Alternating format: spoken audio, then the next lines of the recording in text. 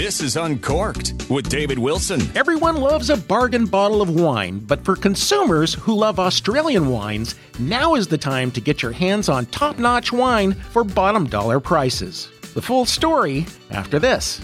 Buying a gift for the wine lover who has everything can be a real challenge.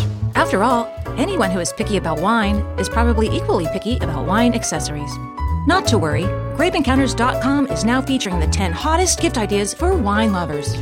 Items that are both novel and exceptional. Log on to GrapeEncounters.com and click the gift link. Our top 10 gifts for the wine enthusiast in your life are off the charts.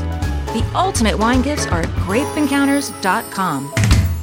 Penfolds is well known as one of the biggest and most respected wineries in Australia. Founded in 1844, their long history of excellent production has led to their wines being sold for fortunes at auctions. However, many retailers are being offered unprecedented discounts on the winery's flagship Grange wine, which could be a huge boon for consumers. The 2009 Grange vintage is reportedly receiving discounts of up to 30%, which retailers say is unheard of. The move is thought to have been prompted by the early release of the 2010 vintage, which has been tipped as better product than the 2009.